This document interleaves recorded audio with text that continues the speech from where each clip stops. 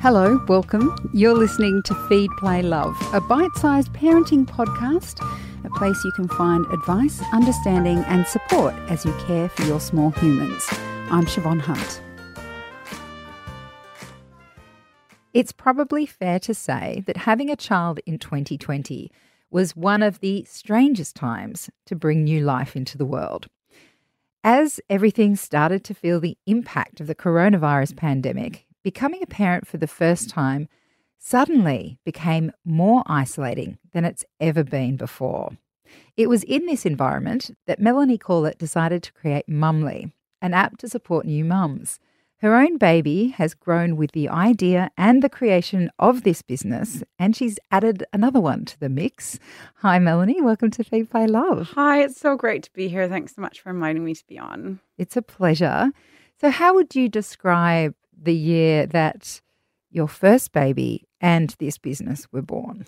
Oh, wow. Well, it's a ride, right? Like, I think business, running your own business, you'd appreciate is similar to having a baby. So it almost felt like, you're going through having twins of sorts. You're being pulled in two different directions. But I think definitely the transition into motherhood was the most shocking to the system, kind of like being thrown in the deep end of a ice bath. You're just struggling to keep your head above water and fighting to survive to an extent. Yeah.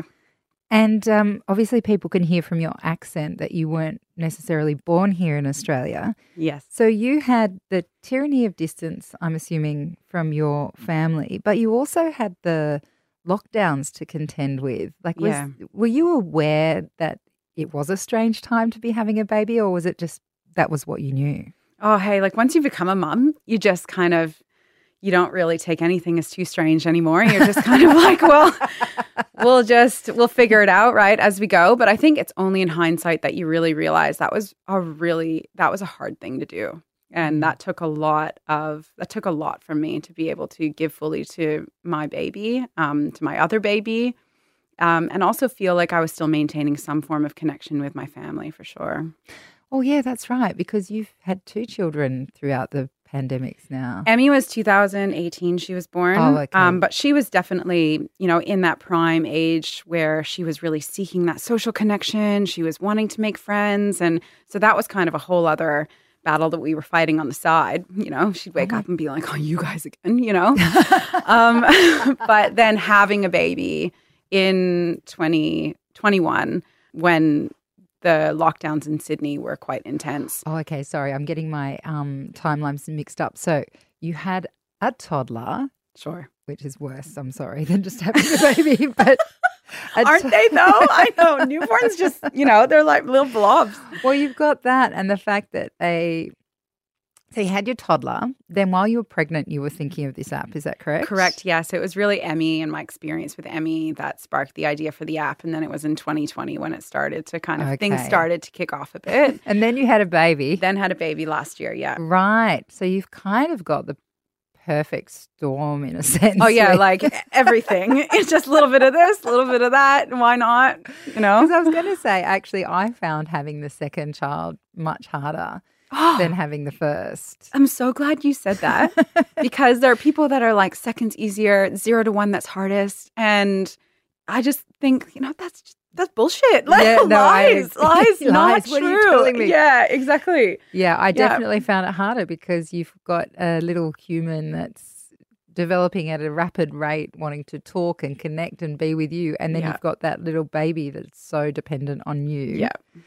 Okay, so at what part of this process did you go, this is an excellent time to start a business? Gosh, right? Well, I think like so many women that I've heard on your show, and I totally relate to them, be like, I kind of came upon this by accident. It really wasn't the intention. If you told me what I know now, if I'd spoken to myself, 3 years ago, I probably wouldn't be here.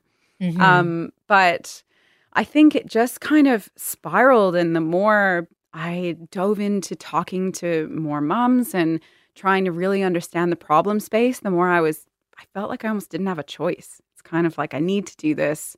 There is the need for this. Nobody in Silicon Valley is building an app for moms. The only person that can do it, or the only people that can do it, in my opinion, were moms. So when it came to the need for this app, how were you finding information, or how were your friends finding information when you had your first and second babies?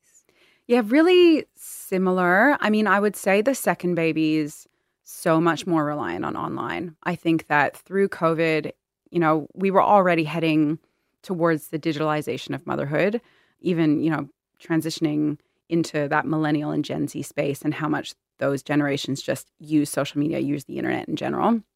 But I found the pandemic really accelerated that experience for a lot of moms. And, we didn't get our mothers groups anymore. And so much more searching and looking for solutions was actually happening in the online space.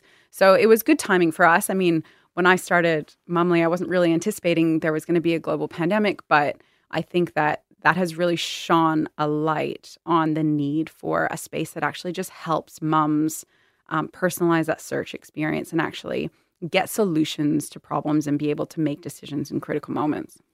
So one of the things I've found about the parenting world when it comes to advice is everyone has their own style, their own approach, whether they're an attachment parent or they're maybe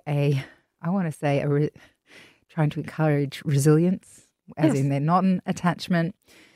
There's a huge spectrum. But if you're looking for advice and you're an attachment parent and you find someone who wants to use the crying out method, then that's not going to work for you. But that can be really hard to know.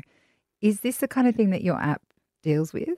Yeah, that's a great example, actually. So, I mean, just as you said very perfectly, like motherhood's it's a spectrum, right? And one mother's success isn't another mom's failure, and it's 50 shades of gray to an extent, So it's more about, on our app, really what we want to do is help moms identify or even discover, what their parenting values are and what their parenting style is or preferences based on, what resonates most with you, and then be able to actually connect them with content that supports those values and actually gives them the tools that they need, but also communities, connection. One of the worst things I think moms experience is the array or the choices that we have now for forums and connections are so broad, right? They're just so blanketed, and you get thrown in, and maybe you don't align with what other people believe, or you get, thrown into the wrong group that just, is more about attachment parenting. And it's similar with the mothers groups that you get put into as well. Like the only thing you really have in common is you kind of pushed a baby out at the same time and you happen to all be in Randwick, but you might not have anything else in common. And I think in 2022, with all the technology and all the information that we have, we can do better. Yeah.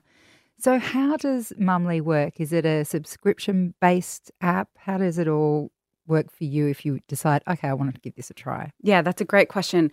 Mumly will be, first and foremost, it'll be a free app. We will be a freemium model, so that means that you can pay to access premium features. That will give you access to content that is, we collaborate with experts or certain people that you're more interested in reading content from.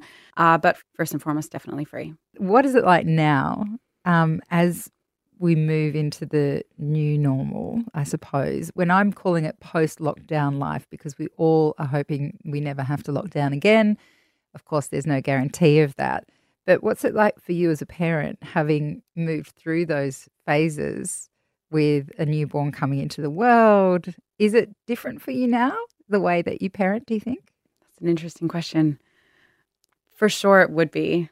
I think we always laugh with our second baby. He's a bit of a COVID baby, and, he hasn't really seen many people and he hasn't seen many faces. And I think you lose sight as to how important that actually is for them.